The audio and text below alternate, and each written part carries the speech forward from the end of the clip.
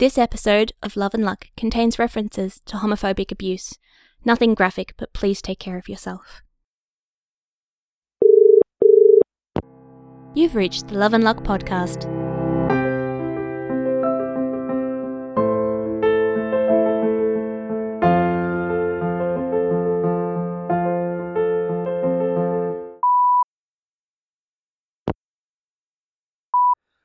Oh my god, Sleeping Beauty. Did you seriously write "I heart your butt" on our fridge?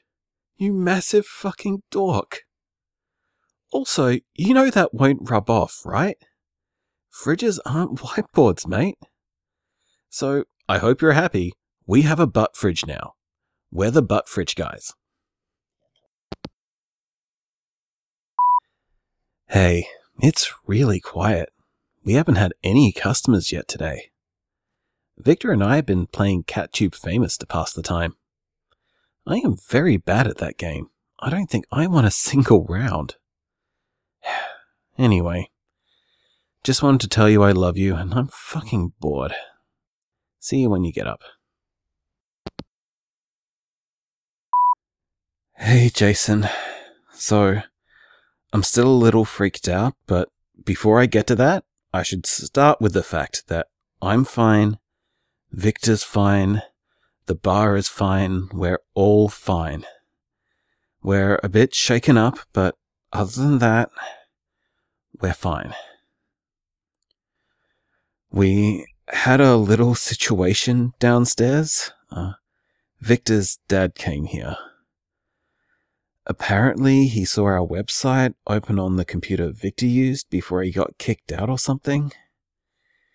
He yelled a lot of homophobic bullshit at us, but didn't do anything more than that because when he started at it, I began trying to get him to leave. At first, I tried the usual mundane methods, but he just kept getting angrier and louder.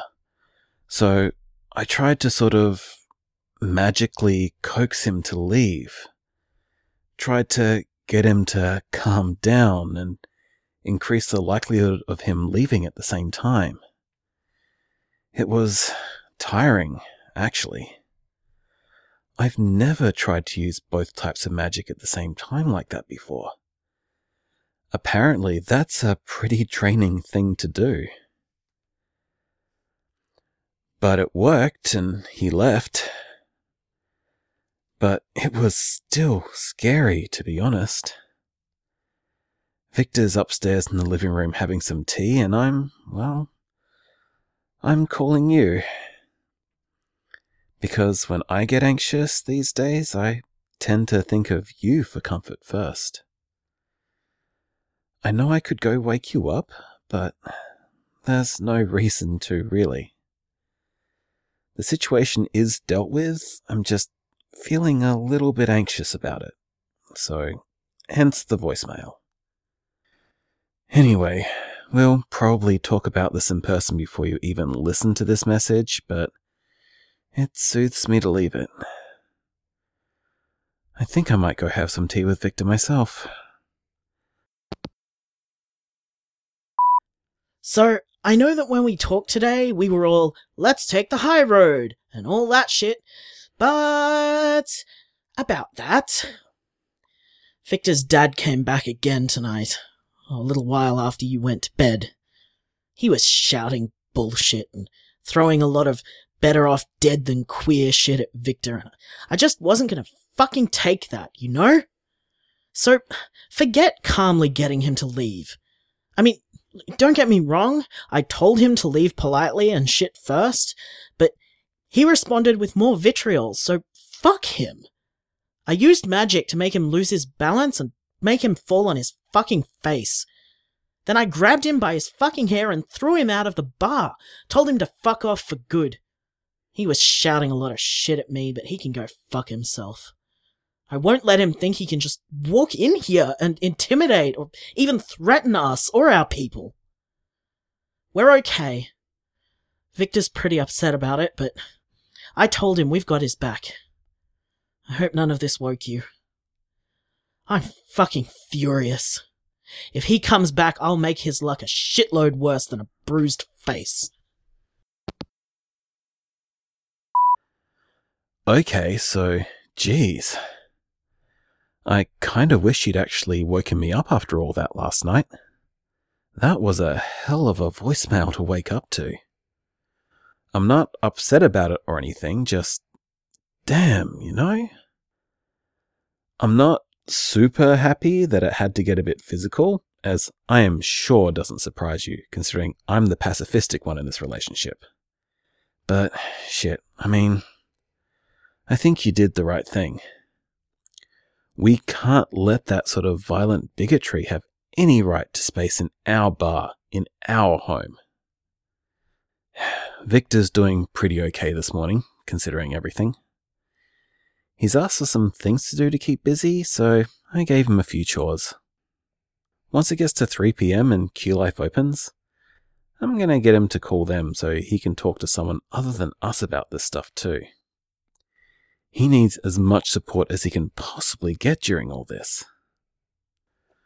Also, I know we only barely know what we're doing with this magic stuff, but this stuff with Victor's dad has got me thinking. Do you think we could do, like, wards or something like that? Some kind of protective magic that could help keep the bar and the people in it safe. I think we should try and figure something like that out, if we can. Anyway, we'll talk about it when you get up. I love you. I'm glad you're okay.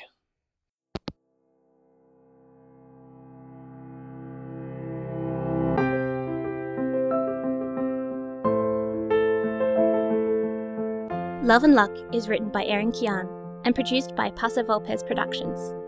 Kane is voiced by Lee Davis Thalborn.